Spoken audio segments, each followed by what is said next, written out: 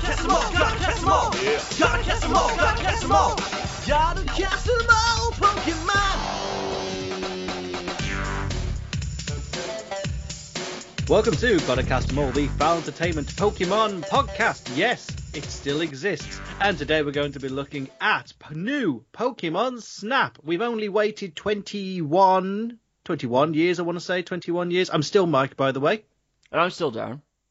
I feel like it is 21 years, right? Did you own the original on N64? I've never owned an N64, so my experience with Pokemon Snap is incredibly limited. So I'm just double checking. It came out here in the year 2000, so yes, 21 years of waiting.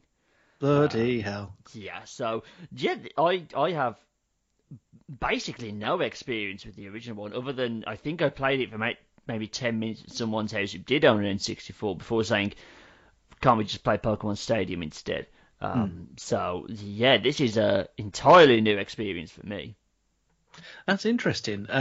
Because I have a big history with this. I did own an N64. I had an N64 and a PS1, so I'm what you might call incredibly spoilt.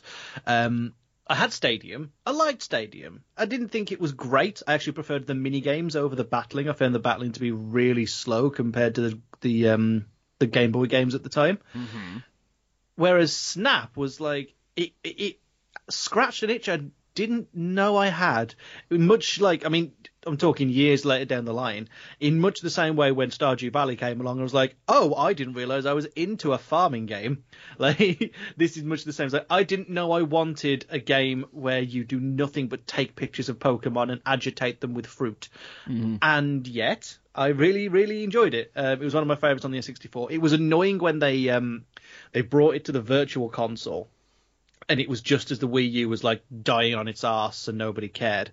So I kind of thought this was going to be a completely dead franchise. And then all of a sudden, like Nintendo, on the absolute power move that they're doing with the Switch, decided, yeah, we're just going to let Bandai Namco make a sequel. And here it is. And people didn't think we'd be getting this, and yet it's here. And it's really good. Well, we'll get into it, obviously. Yeah, so this released at the end of April, so this might be a little bit late compared to what you'd expect. However, we are not professional game reviewers. We do not get review copies. We have to get through the game manually, and we didn't really want to make comment on the game until both of us had seen the credits, which has now happened, thankfully. That was entirely on me, just FYI. I might finish this pretty comfortably. I think in a week you had seen credits. Yeah, I hit the credits in a week. Whereas I saw credits last night. So, oops. My bad. But we got there. We got there in the end, so we can give it a proper and complete review. Because you're right, I didn't want to jump in without giving the game its chance to show me everything it had before I kind of made my judgment. But I know you've already shown your hand, but I'm led to believe that you think this is a decent game. Let's put it this way. Right now, it's the best game of the year. And right. I don't think there's much that's going to dethrone it. I know it's trading on nostalgia a lot, and that is something that Pokemon does, given the age of the franchise, which is a weird thing to say out loud, but, you know, it is over 20 years old now. So, I take what I say with a pinch of salt. When I'm criticising the gameplay a little bit later, you can kind of understand where I'm coming from a bit more, but I think this is 100% a worthy sequel. I really enjoyed my time with it. I didn't have much negative to say, so don't expect too much negativity from me. I think it's a gorgeous looking game. I think the sound design is also pretty great. Yeah, I'm really happy. This is exactly what I wanted. I got the game I expected, so I'm super happy with that. Darren, you have no history with Pokemon Snap. As your first experience, what's your thoughts? Surprisingly quite mixed, I think. There's points in this game that really work when it all kind of comes together, especially when you do a level for the first time. It's fantastic, because just, oh my god, there's that, oh my god, there's that, do this, do that, and the kind of possibilities open to you. I think it took me so long to get to the credits because I found, especially once you've been on every island once, the grind almost of the late game didn't really work for me because mechanically there's a lot that annoyed me about this game. Like, I know it's kind of built to be this exploration thing. It's like a Rube Goldberg machine of like, you hit one thing that will cause this to happen, and then this happens, and this happens, this happens. But I feel like its control system kind of holds it back from being super enjoyable on that front, just because there's a little bit of jank to what you need to do sometimes, and I found that quite irritating. Yeah, I think mechanically and in terms of pacing in the mid to late game, there's something to be said. But like I say, I'm going to be coming out of this more positive than Darren. So let's start with. I think we can start with the thing that we kind of gleaned immediately from the trailers, which is, Jesus Christ, this game looks good.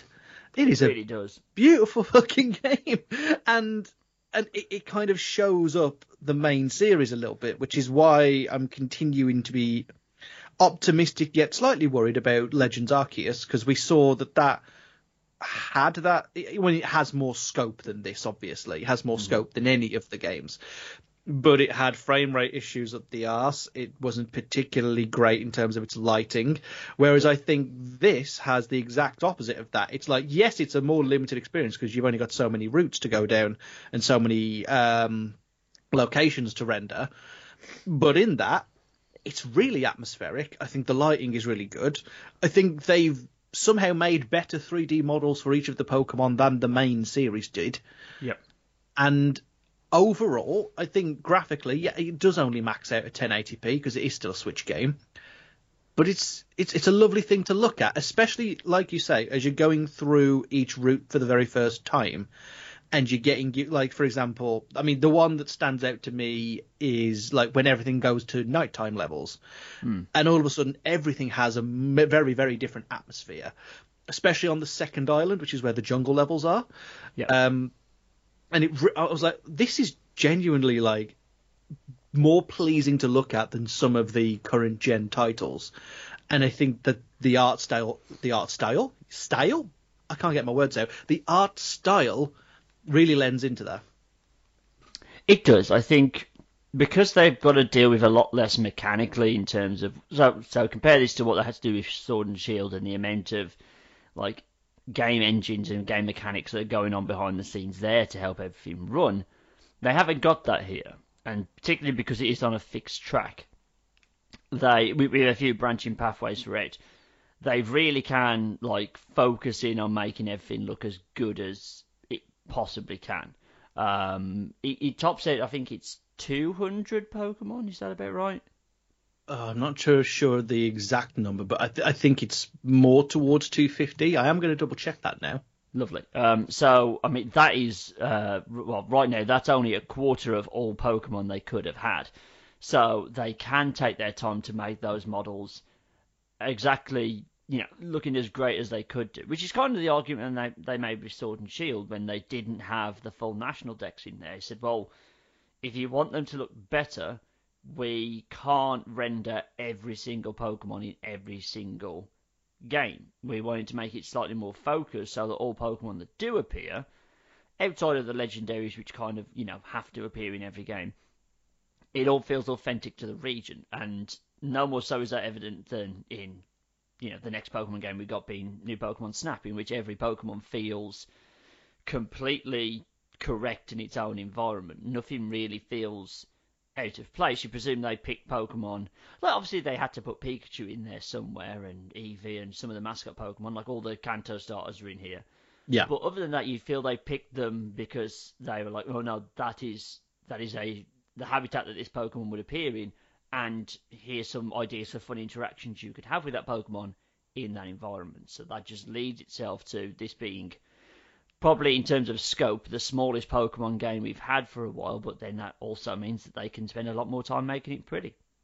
This is true. The total number of Pokemon is 214. That's how many you can see in this game. So yeah, just over 200. You were correct. It is actually a huge improvement over the original Pokemon Snap, because that didn't even have all of the original 151. I think that topped out at around 65, something like that. Which, really should have gone one less and got 64. I'm going to see how many that had now. But yeah, no, we already talked about this issue in the review for Sword and Shield, where the Dexit episode actually happened, and we had that cut, and they inevitably added back around 200 more Pokemon so that people had more variety for the competitive scene. It's not a problem this game has. I think you're right, in the sense that everything feels like it lives in this region, and I really enjoyed that we got a good mix of things. It didn't feel like it was weighted towards any particular of the generations. So yeah, you've got your Kanto bias because Pikachu, Eevee, Bulbasaur, Charmander, Squirtle. But like, for example, Squirtle doesn't show up until way late in the game. Like, you're not thrown in immediacy. I mean, the first two Pokemon you see are Pichu and Grookey. So, yeah, recency bias in terms of Grookey, sure, okay. But it's not that heavily weighted towards buy the new games or, hey, do you remember Gen 1? Like, they had the option to put Tauros where Bufalon was, and they put Bufalons in there, which I found to be quite good. They had an option to put Zubat where Emolga was, and they put Emolga in there because, there's so much more to pull from. So it did feel like more of a celebration of the entire franchise than it did a out-and-out explicit nostalgia grab, which they could have done. They could have done. None will show evidence by the fact, the first Illumina Pokemon, which is the kind of phenomenon you're exploring, they could have picked any kind of flower-based Pokemon for it, particularly Venusaur springs to mind.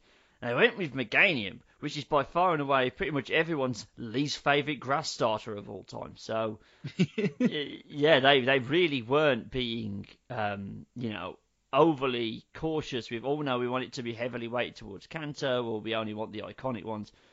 They've picked the ones that suit it the most. There's a great variety in most levels, I'd say, in terms of different types, different types of animals, etc., etc.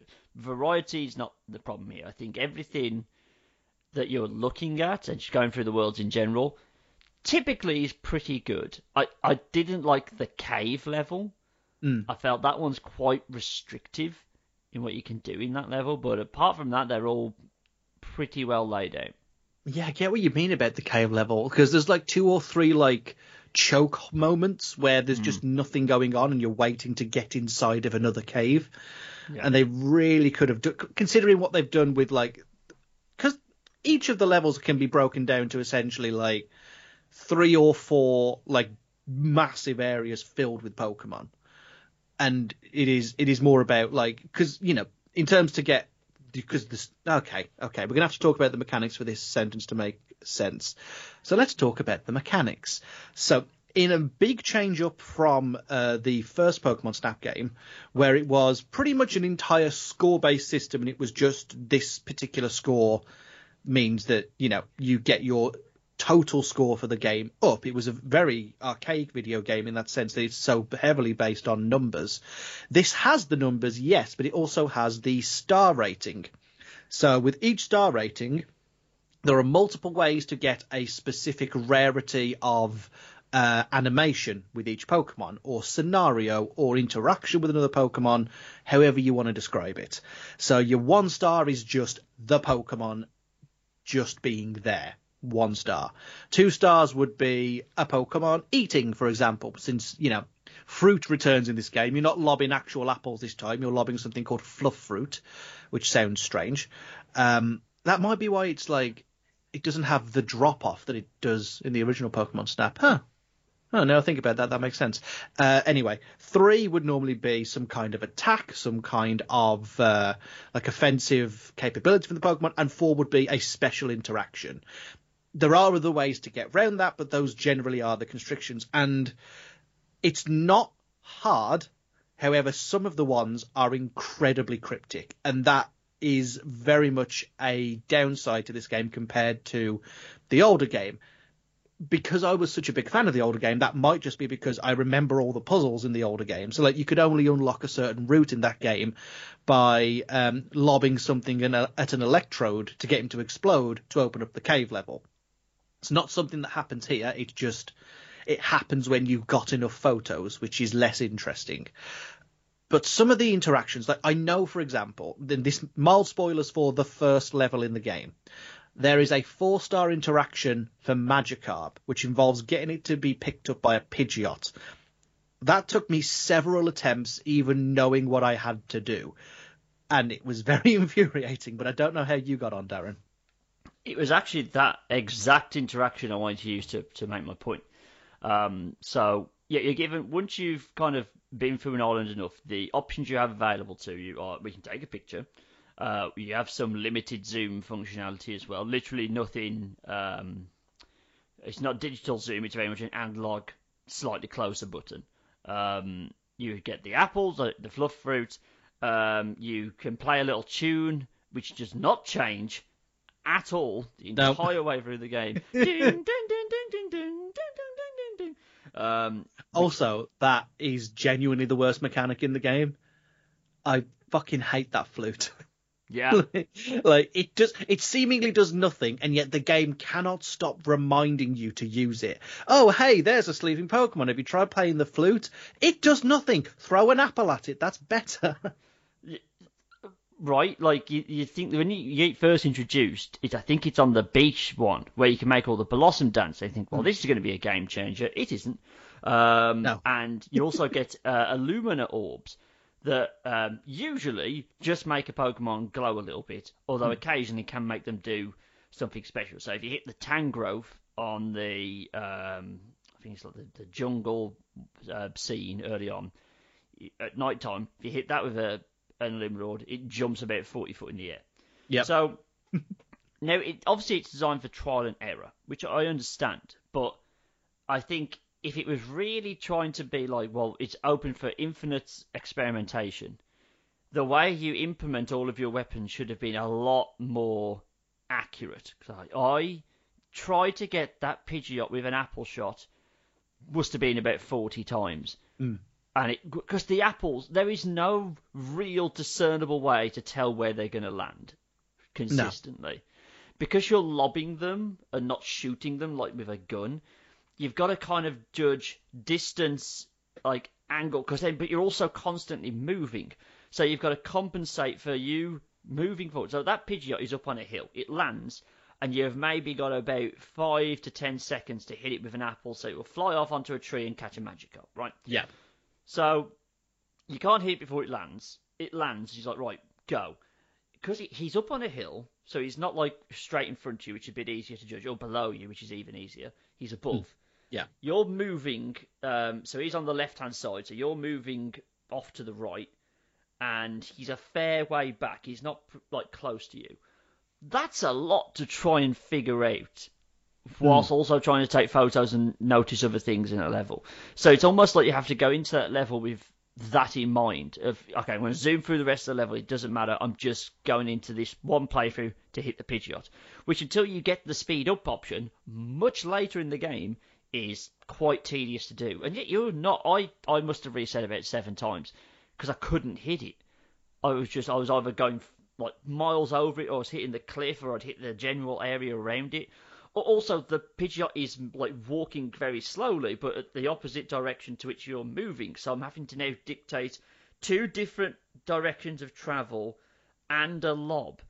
And that is the root of my main issue with this game, is that if it's a game full of interactions, you need to make those interactions as easy to kind of spark as possible, because then it does have pretty amazing replayability. I feel like if I could go in and accurately ping whatever I needed to with the apple, or the apple and the Illumina orb both lob, but both have different trajectory speeds and angles, which also doesn't help. Yeah, so, the Illumina orb is almost a straight line and is pretty weightless. And then the apple, whilst having less weight to it than the apple in the original game, you still have to like curve it. You still have to understand like how to throw something. And what really sucks, specifically, and I think that's why this interaction is such a good example, there is also a complete and separate opportunity photo you can get with Pidgeot that you're told about with a system that we'll talk about in a minute, that you can also get instead of that one, and that's really annoying. You can also get the one where it eats apples 3 times and then it's your mate. And it's just like, oh, for fuck, I'm trying to get you to eat this Magikarp. Just do it, please. And it just... You're failed by the physics every time. And because this is a game that's not supposed to be focusing on, physics, weights, that kind of sense of science, I guess, in the world. Yep. It falls very short. I think you're right with in terms of replayability, though. Can we talk about the request system whilst we're talking about the mechanics? You can. I admit, I kind of ignored the request system. For the most part. I feel that might have been detrimental to my playthrough on retrospect. Now I have looked at it, but I largely ignored it. I liked the request system. I like the request system more if you used it in tandem with just trying to get the level for that specific course up. Yeah. Because, again, in a big change from the original, you can, as you go through each level and take new photos and get your level score up, because you can get from level 1, I think, up to about 3, and then there's maximum level above it, so up to about level 4. On pretty much each of the stages, it does change on some of them, but you can continue to get good scores by fulfilling the request system, which means your level will go up, means you unlock brand new interactions and brand new Pokemon, which, yeah, in terms of replayability is fantastic. But you're given the boost function in the original Pokemon Snap way earlier in the game, I think about 4 courses in. So you can already zoom to the Pokemon that you need to get to before inevitably cancelling out because you've missed the fucker with the apple again. And this game, because it has more courses, it's got far more variety in terms of locations and, alternate paths and a lot of other things. It's far more packed with content, but it does it at a much slower pace. And I think if you wanted a game that's going to last you a long time, good news, it will. But if like us, you're trying to get through it so you can make a review, it throws up quite a few walls when it gets to the mid-game, which cannot really be that enjoyable. No, it's quite irritating as well with the levelling up system. So it took me a while to realise. We were doing the forest one, and we were still early on, and my girlfriend and me my fiance and me were kind of swapping the controller between the two of us, like for alternate, I'll have a go, you have a go on the same course. When you level up, it's shown the option to retry, and I was like, well, this is the course I want to do, but we've just gone up a level, let's just press retry. That doesn't get you to your new research level. You have to fully come out, then go back through the menus to pick that island again, and then it will bump you up to the next level of Pokemon, so more Pokemon appear, and yada yada blah blah. Yeah, that annoyed me as well.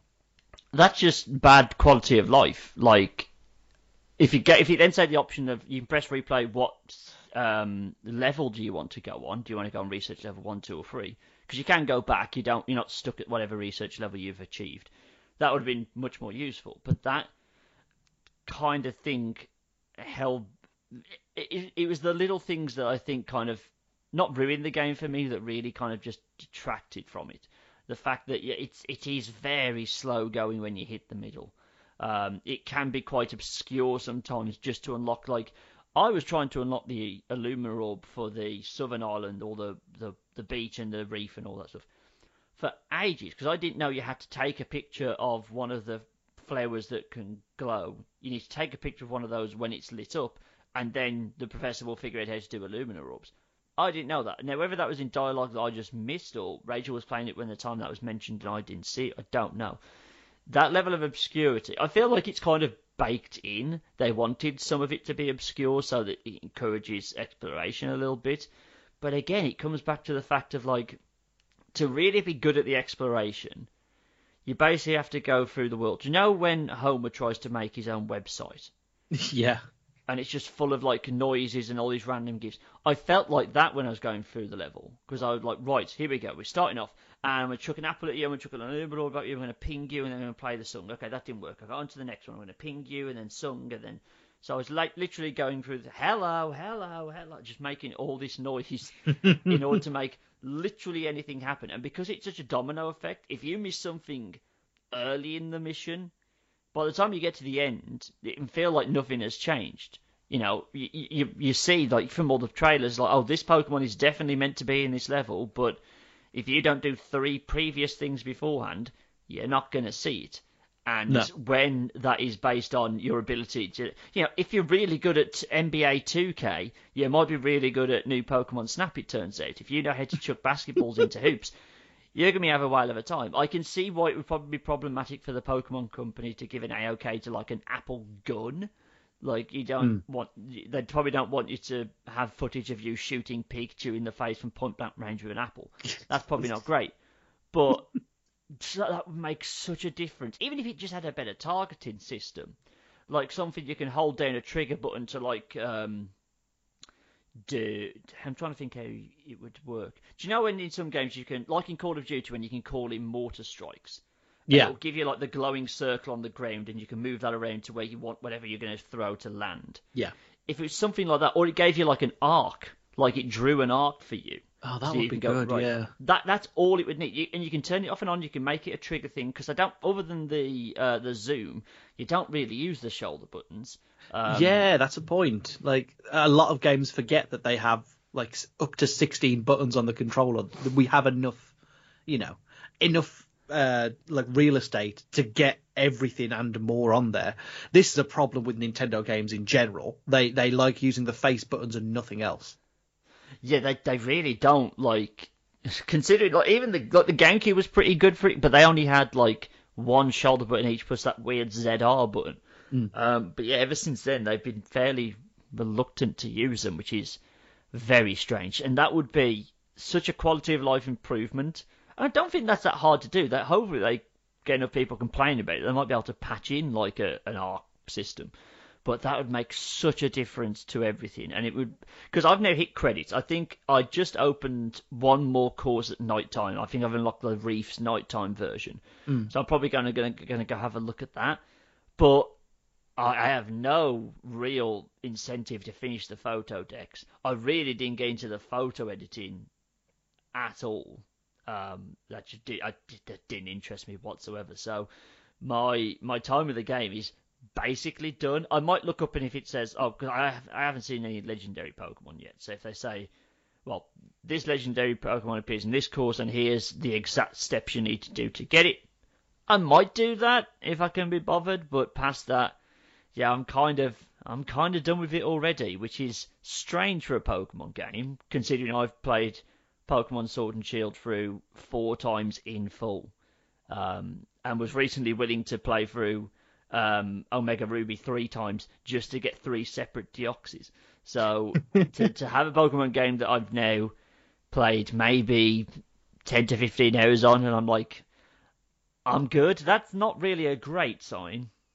It's not, but this is ultimately a spin-off. It is not meant to be a mainline game. It is not meant to replace anything that you would necessarily associate with the series, because, Snap has no battling, and a lot of other of the spin-offs are much the same, so no one's really crying out for a new Pokemon. Troze, for example, if you remember that, which not very many people do because it was terrible. But yeah, I think in terms of replayability, and in terms of once you hit the credits, do you want to keep going? The game does such a good job hiding stuff from you. That could be a real issue for people who don't want to struggle for that kind of experience. So, for example, I got to the credits, I went back into the first course and thought, I've not got this up to max level yet, let's do that. And we'll start from there. Went through, got it up to max level, accidentally clicked into it again and thought, oh, okay, well, I'll try and get a request done. All of a sudden, mythical Pokemon start turning up. And I'm like, okay, that would have been something to mention as the game finished, rather than going, and now you can take, like, burst shots, which should have been available way earlier. Mm-hmm. So they've relied too heavily on the request system. And unless you're already plugged into the request system at the start of the game, you're going to have a lot of content hidden away from you. I mean, the trailers showed Celebi in the jungle level. I still don't know how to get Celebi in the jungle level. I'm not there yet. I've seen Okay, mild spoiler alert because I'm spoiling one of the mythical Pokemon. Actually, you know about this one? Do I? Does this need to be a full spoiler alert?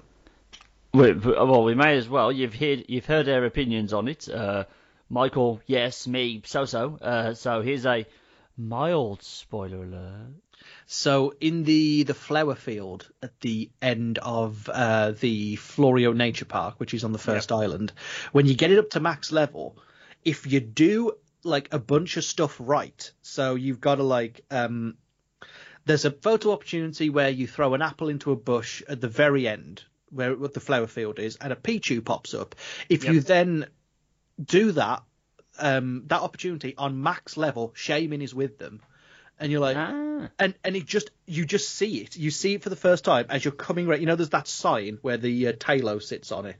Yes. You see it for the first time, then you're like, no, because you get there and you can't, because he's a flowery hedgehog. You can't see him, so you have to do the opportunity, and he's there. And I was like, oh my god, I didn't expect to see, well, I didn't expect to see many Gen 4 Pokemon, let alone a Gen 4 mythical. So that was really exciting. That was really good. But the game hides that from you behind that request system. And then I was like, well, hang on. What happens if I go into the night version now that I've seen it? And he's there on the right-hand side watching Scorbunny do his kick. So you can get a really good close-up photo of Shaman right there and then. And it's really good because, if you're even remotely interested in Pokemon, if you know these, if you've been with the franchise and you know the mythicals and the legendaries and you're excited to see them, it's really, really exciting. It's right at the end of the fucking game, and it's not as good. I will say I enjoyed the finale before the credits. I don't think it's as effective as having, going basically into space following Mew from the original game. Yep. Because that was very much, it almost felt like a boss level because Mew was very, very hard to take photos of. This very much just kind of feels like, and this is spoilers, massive spoilers for the end game. It's Welcome to NTV Cribs with Xerneas. I liked it, but it was just basically him going, this is where the magic happens. This is where I fuck. It was a really random choice for the legendary, right? Like an existing box legendary from Gen 6.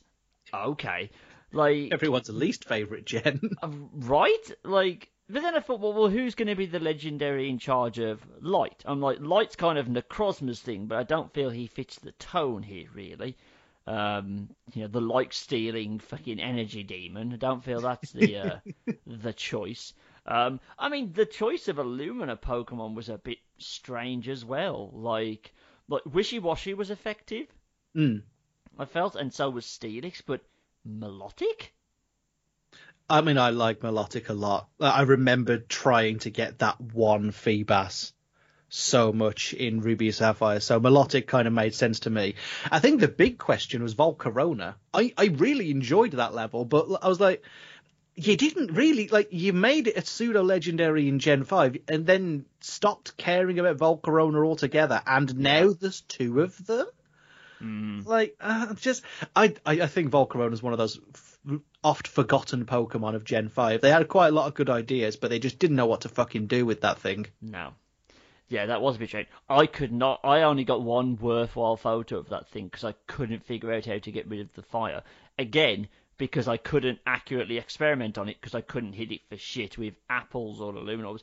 Xerneas, the first time he turns into that light ball thing and goes into the first room, I must have chucked easily 50 Illuminorbs and didn't hit it once. Again, because I'm trying to compensate for a little zigzagging ball of light whilst moving through the same room and not really knowing the trajectory I'm throwing on. It was infuriating. Like, I hit credits and immediately turned it off. I was like, no, I'm good for now. I've got enough to review. I don't need to play anymore right now because I powered through. I must have played about 4 hours yesterday in order to finish up in time for this review.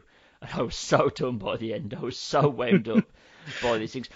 Also, real quick, I was under the impression, I don't know if the game tells you this or if I just read it somewhere, that I was under the impression that there's no discernible difference between level 3 on a course and max level. Like, nothing actually changed between those last two. No, there doesn't seem to be, unless it is the appearance of the mythicals. I think that Right. might be it. Well, fair enough, but like some levels, the points they want for it. We haven't even talked about the scoring system, which I know for a fact is like the most lambasted thing about the original, in that it makes no sense. Mm. And I feel like it's better here, but it still seems quite vague sometimes over exactly what they're looking for. I think it's really hard to make a system that can actually identify a good photo when you do it. I think because it is very much photography for children, you know, I really want at some point, if they make a third one, just had to have the professor pop up and go, I really like your use of the rule of thirds here, you know, because you get like a really interesting shot. You're like, I'd hang that up. And then it boils down to, is it big? Yes, cool. Thousands upon points if it's big, and little else. It is pretty much just, is it in the middle? I don't care if you've got a really cool photo of two Pokemon. I'm going to judge the one on the left arbitrarily, as opposed to what's in the center of frame. Oh, you've got great symmetry in this picture. You know, it doesn't allow for nuance. It is a computer. It focuses on one singular thing. So with this, it's like, there's that Pokemon. Okay, percentage towards middle, generate points. Percentage towards top of frame, generate points. It's a bit archaic. It's like I say, it's better than the original. Fuck me. Like the original, just sometimes you would get like a photo of just its arse end leaving frame, and it'd be worth better than the one where you've got it perfectly in center, but it's just slightly further away. It's not that bad, but it's not smart. And I think that's the big drawback, is that this does feel like, as much as I love it, because it is exactly what I wanted, it's not evolved with time. It's just taken everything from the first game, tweaked it, and made it look and feel better. And that's kind of it. If you wanted an N64 game that's been gussied up and given a load more content, you're in luck. If you wanted something that feels like a tangible evolution of the IP, you might not come away from this totally satisfied. That might be because of the budget of the game. That might be because of the focus being passed down from the Pokemon Company. It might just be because it's impossible to make, you know, how do you make an algorithm that judges art, I guess, is the big question. So it's one of those things. I would have liked to have seen more. I'm happy with what I got. I understand it's not brilliant. I agree that, yeah, it's probably quite difficult to do this, because art is so subjective that to have to boil it down to ones and zeros is quite difficult. But yeah, the real bugbear, however, for me at least, and again it comes back to progression, is, so the first time you go through a course, you feel fucking fantastic because it's all brand new photos, all the points get counted, you get a massive chunk, and you almost always go straight up from level 1 to level 2. Yeah. Great. Then you're in the mire of trying to get from either level 2 to level 3, or before I realised there was no point in maxing level 3 to max. And it only counts points if you've either got a brand new, like, star pose, from what Mike described with the 1, 2, 3, 4, and 1, 2, 3 and 4 star photos, or you've bettered your 4-star photo, for example. Then it will take the points on board. Oh yeah, because there's different colours of stars you can get, isn't there? There's like bronze, silver, gold, and diamond inside the star system. Yeah.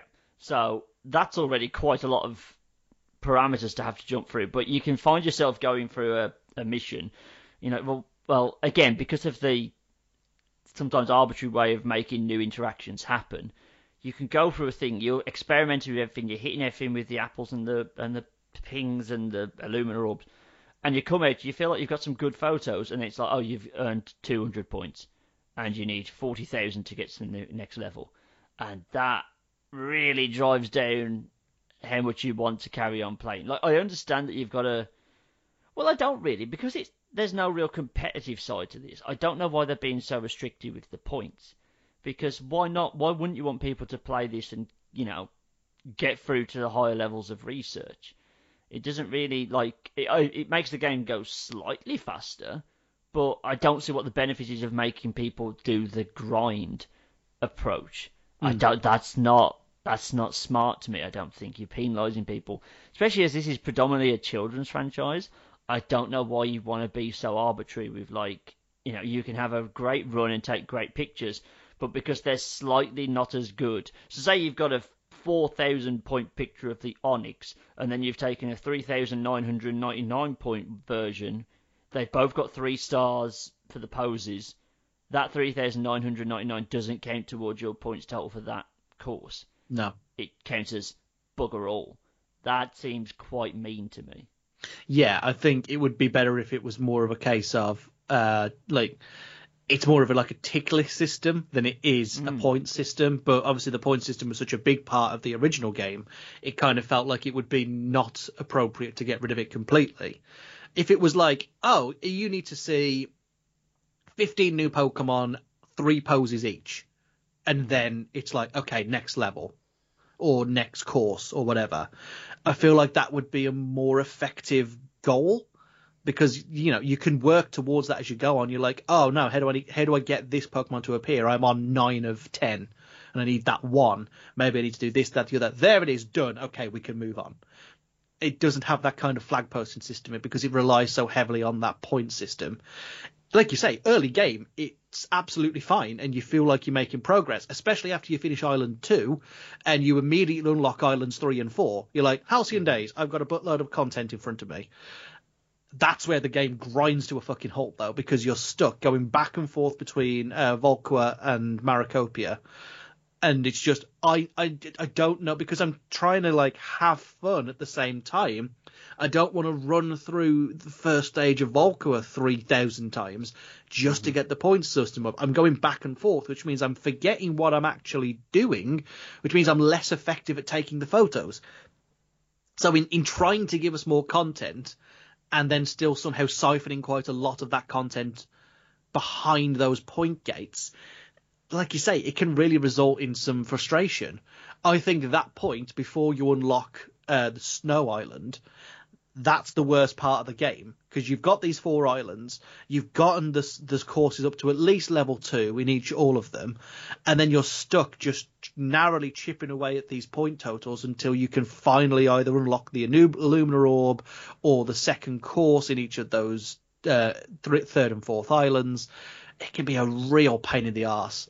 It's the undersea one where I was like, okay, I think I'm starting to wane now, because you needed 75,000 points to get to level 3 before it would let you do anything. And I'm like, oh, for fuck. And all of it is to unlock, especially in the undersea one, it's just to unlock the alternate route. Whereas the reef gives you the alternate routes at level 2. So second playthrough round, you can do the alternate routes. Bonza. It means I can go and get different Pokemon. Great. That undersea one, that really, really grinded my gears. I really hated that level. Well, this is a refreshing change of pace for us, Michael. We're usually very glowing about all things Pokemon. It was nice to be, critical for once. Yeah. This is by far and away the most polarizing Pokemon game I've played for a while, because when it all works, it's really good. The excitement of seeing Venusaur for the first time was fantastic, and seeing Bulbasaur for the first time, great. But I just feel they've made some choices, particularly mechanically, that I just feel hold this back. I think a sequel, hopefully not in 20 years' time, but slightly more shorter than that, would be welcome, and I'd play it again. But I feel like, particularly as I have no nostalgia for the first game, maybe that's why I'm slightly lower on it than you are. But I can give it a recommendation, but I would definitely wait until it's on sale. Not that Nintendo games ever do go on sale, but I don't think, unless you've already brought this, I don't necessarily think I can say you need to rush out and go and buy it now. I think wait a little while, wait until it either goes onto the Nintendo Classics line or whatever they're called now. I wouldn't necessarily say this is something you want to buy at top dollar. Yeah, no, I did buy it at top dollar, so I paid $42 for it. Yep. And then a week later, there was a promotion on just generally on Switch games at PC World of all places. Well, Curry's, but you know what I mean. And it came down to 35. I'm like, yeah, it's probably worth about 35. 42 seems on the expensive side. Like, that's the kind of price you'd expect to pay for a Zelda game, even though like they're 50 quid now for reasons that I can't quite explain. Yeah, I mean, you know it's a spin-off. So you already have to temper the expectations on that side of things. But, you know, a lot of people didn't like Sword and Shield and thought that wasn't worth the 40 quid, which I thought it was, because I had a great time with it. I'll always hold Sword and Shield dear to heart, because it's where we finally completed the Pokédex. So it's always going to have like a little space there for me.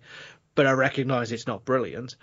This is a massive improvement quantity-wise, quality-wise, and visually from the N64. I mean, you'd expect it to look better than an N64 game, but it's weird that I have to, you know, make that distinction when it comes to Pokemon, unfortunately.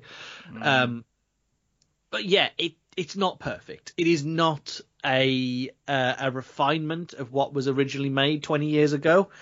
It is an expansion. It is just more of it. And if you liked it to begin with, you're going to get a lot from this, but you are going to come up against problems that unfortunately seem endemic to the series. If they can iron this out in a Pokemon Snap 3, that would be fantastic. But, you know, as Darren said, let's hope we're not waiting 2 decades for it next time, eh? So, recommendation from me, slightly less of a recommendation from Darren, but there you have it. It's good to be back and talking about Pokemon, because it feels like it's going to be a long, long wait until we get any more news about either Arceus or the Diamond and Pearl remakes, which, I'll be real with you, I don't think the Diamond and Pearl remakes are going to be better than Pokemon Snap 2. No, that would be a bit of a turn up for the books, wouldn't it? I'm just going to have a look if they did put even like a vague release date on the game schedule for 2021. So we will be talking about another Pokemon game at some point this year, but they have not put anything of it other than vague 2021. So we shall see. I mean, E3 is only a few weeks away, and Nintendo are there, so we'll probably get a few more details then. But yeah, we'll see. It was nice though. It was good to.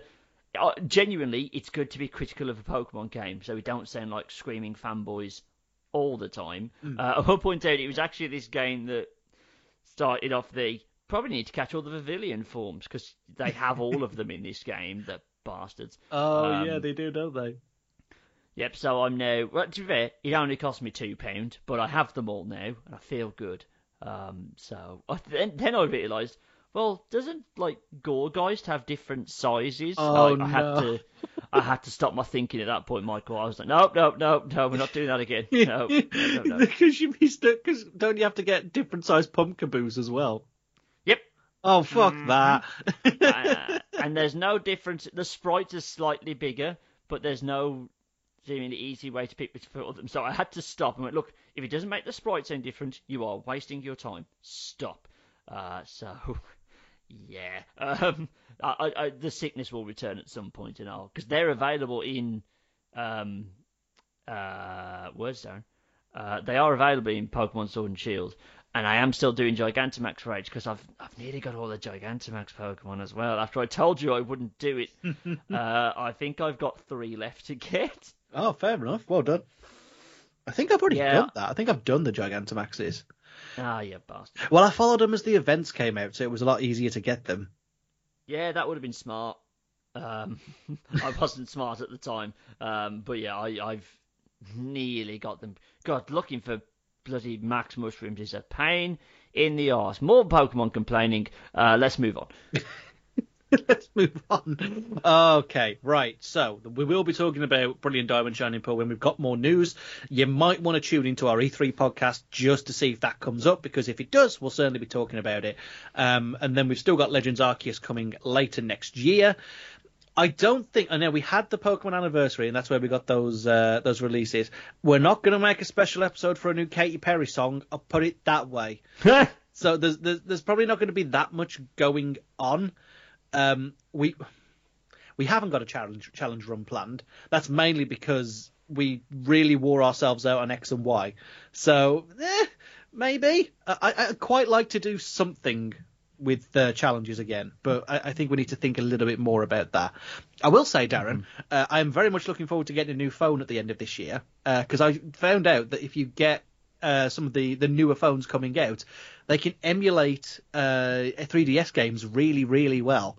And I've invested in a USB-C hub because I've been getting into emulation on my phone. And you can, turns out you can connect any Bluetooth controller to that phone. So basically, I've got a portable GameCube in my phone now, which is really nice. And I want to be able to play Ultra Sun and Ultra Moon on the TV, because when I was completing the Pokédex, that's the only gripe I have about going back from Sword and Shield now, is that it's all portable. And with the advancements that the Switch brought, I really thought they should have ported over Sun and Moon or Ultra Sun, Ultra Moon, or something like that. Oh my God, if that's at E3, I'm buying it day one if they do that. They can have my money. I love Sun and Moon so much. I just want to play it, on something bigger than a postage stamp. So yeah, that's kind of all that. Have you ever got into the emulation scene? This is well off topic. I know we need to wrap the episode up. I just, I like asking these questions. You know my opinions towards slightly illegal copyright infringement stuff, so no. Not even for games you own? No. Oh, okay. No. I've heard my only slight dalliance on this is I now watch some wrestling programs on some dodgy websites, but that's because they've made it so fucking restrictive to watch wrestling that they tied my hand. I'm not waiting a week and a half for NXT, Michael. No. So that's fair. Yeah, dodgy websites. But this is how deep this runs. So AEW, the WWE competitor, they air their Wednesday night episodes in America, air over here on a Friday night on ITV4. But I feel like, well, that's free TV. I'm watching it, so I don't really feel I'm doing anything that bad. I still don't watch the pay-per-views, though, because those you do have to pay for, and I feel that's crossing the line. So even though they're also on the same dodgy websites that I'm going to, out of moral obligation, I won't watch pay-per-views for free. I'm a strange boy, and I shouldn't be emulated. No, probably not. Good use of the word emulated there as well. Yeah, you see? You can go and find me on Twitter and Instagram at @thatmyco, and you can go and find Darren on Twitter and Instagram at @theGudridge. You can go and find the site on Twitter, Instagram, and Facebook under the username FoulENT. That's FOULENT. You can find us on Spotify, Apple Podcasts, SoundCloud, wherever you can pick up an RSS feed under the username FoulENT or FoulENT Podcast, depending on the service you are using. And of course, go to foulentertainment.com for more podcasts, more articles, and more stuff from me and my good friend Darren. Right. Next up, next week, it's back to business as usual with Popscorn. We have a review of Mitchell's versus the Machines. Again, we're quite late to the party on that one, but we really, really wanted to have a 100-episode celebration, and we weren't going to wait any longer for it. After that, it looks like we have got Black Widow, Loki, and E3 to look forward to. So plenty to see, plenty to hear, and plenty more to do. So you can find us back here, same Foul Entertainment time, same Foul Entertainment channel. That doesn't really work. Bye, everybody! Bye! Pokemon! Gotta catch 'em all! Gotta catch 'em all! Pokemon! A Batman closing, Michael? I don't know. Someone panicked. Yep. Right. Let's turn that off.